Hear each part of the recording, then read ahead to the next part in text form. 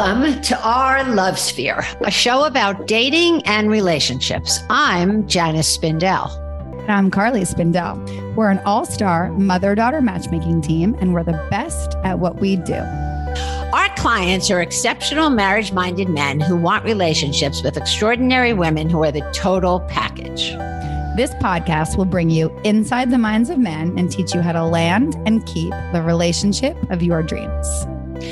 We'll have a lot of fun, so get ready to laugh and learn.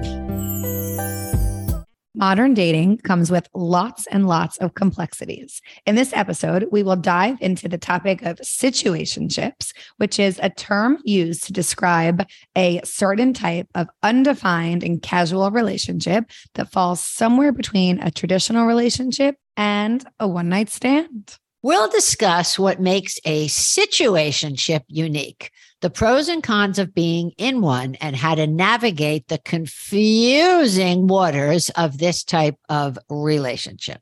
Carly, what is a situationship and how do you know if you're in one?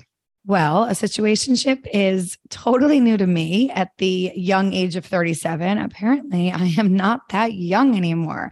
A situationship is like a relationship, but it has no end game, so it's not going anywhere.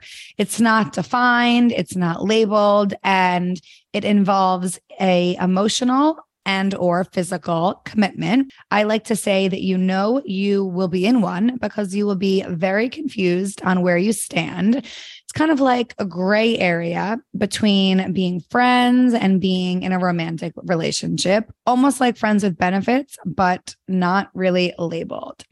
Janice, why on earth do you think someone would want to be in a situationship? Fear of commitment.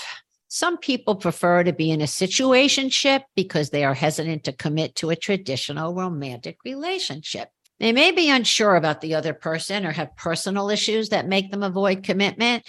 It's sort of like the CPs, the commitment phobic people, men or women. CPs. I've never heard that. I love that. Oh, God. Don't you remember? We used to use that a long time ago. CPs. No. Commitment phobes.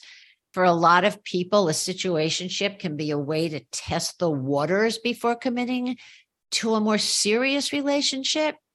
It allows them to get to know the other person and see if they have a real connection before making a commitment. Again, it goes back to, are you ready? Are you emotionally available? And are you commitment phobic?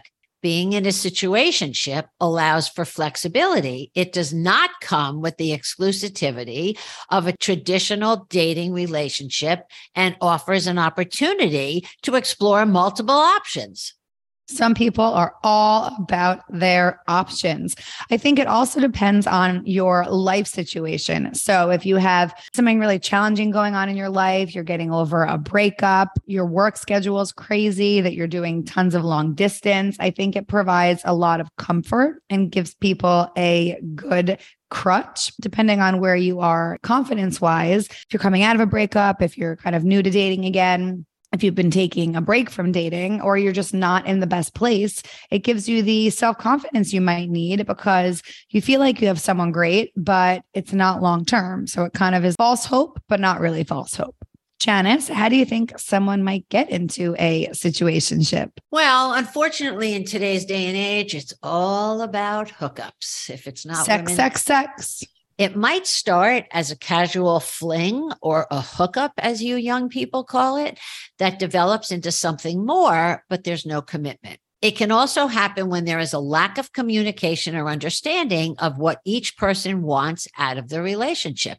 If you don't talk about it and if you don't communicate, you're going to be in this situationship for a very long time. People are clueless on what they're in. They really are. I just hung up with a girl who moved to New York from Los Angeles, and she's been dating a guy now for a while. And every time she goes back to LA, he follows and back and forth and back and forth. And they're going away this weekend to his home out in the Hamptons. And I said, oh my God, so you have a boyfriend? I don't know. I said, what do you mean you don't know?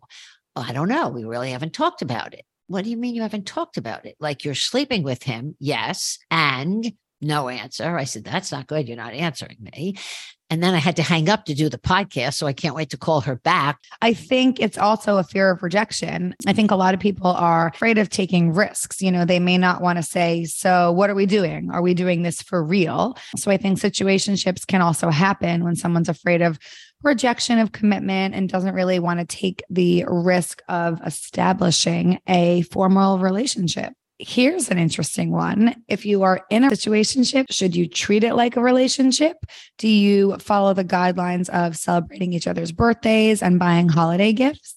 How can you not? At the end of the day, you have to do what your gut is telling you to feel. If it's a holiday, if it's somebody's birthday, it'd be pretty lame to be in a situationship and not do something that you feel you want to do because you haven't talked about it.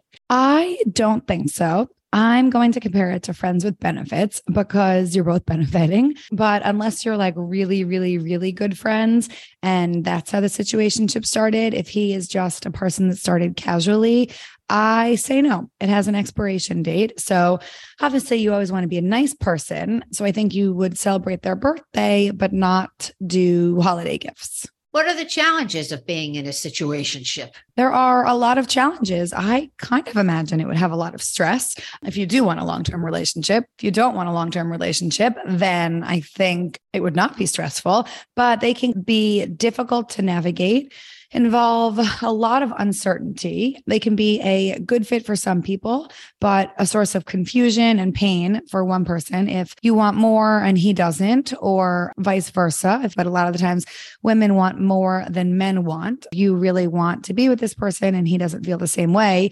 I imagine it could be very hurtful. It's important to definitely use communication, even though it's a situationship and not a relationship. You want to be honest with your partner about what you want and expect from it and make sure that you are on the same page. Let me tell you, situationship, whoever would have thought, and friends with benefit, it's all new stuff. It's all about communication. People have to decide, what in God's name do you want in life? Do you want a boyfriend? Do you want a husband? Do you want the piece of paper that's marriage? What do you want?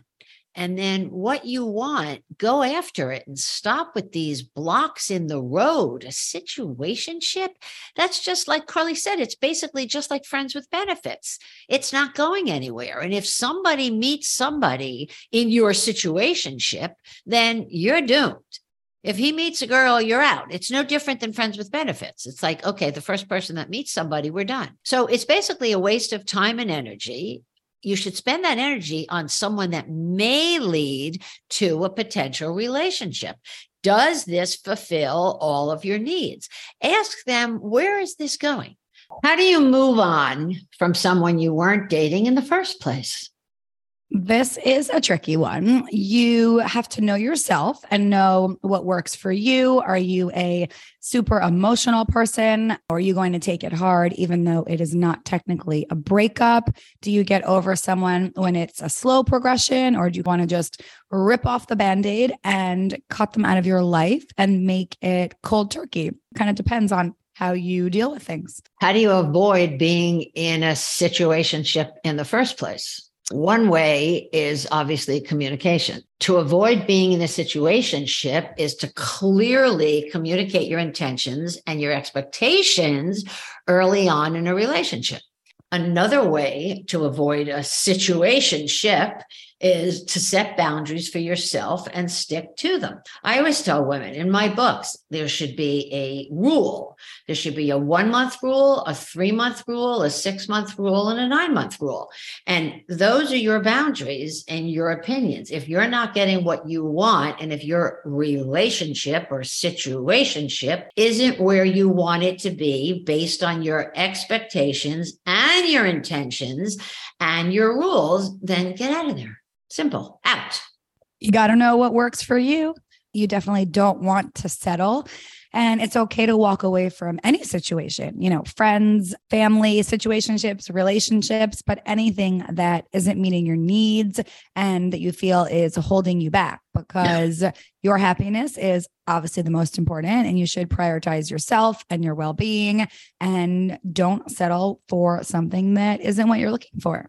We are going to leave you with a final question. Does a situationship make you happy and fill a need, or is it something that is bringing you down and bringing negativity to your life? Thanks for listening. We hope you had as much fun as we did. Join us next time to get inside the minds of men and learn how to be the best version of yourself.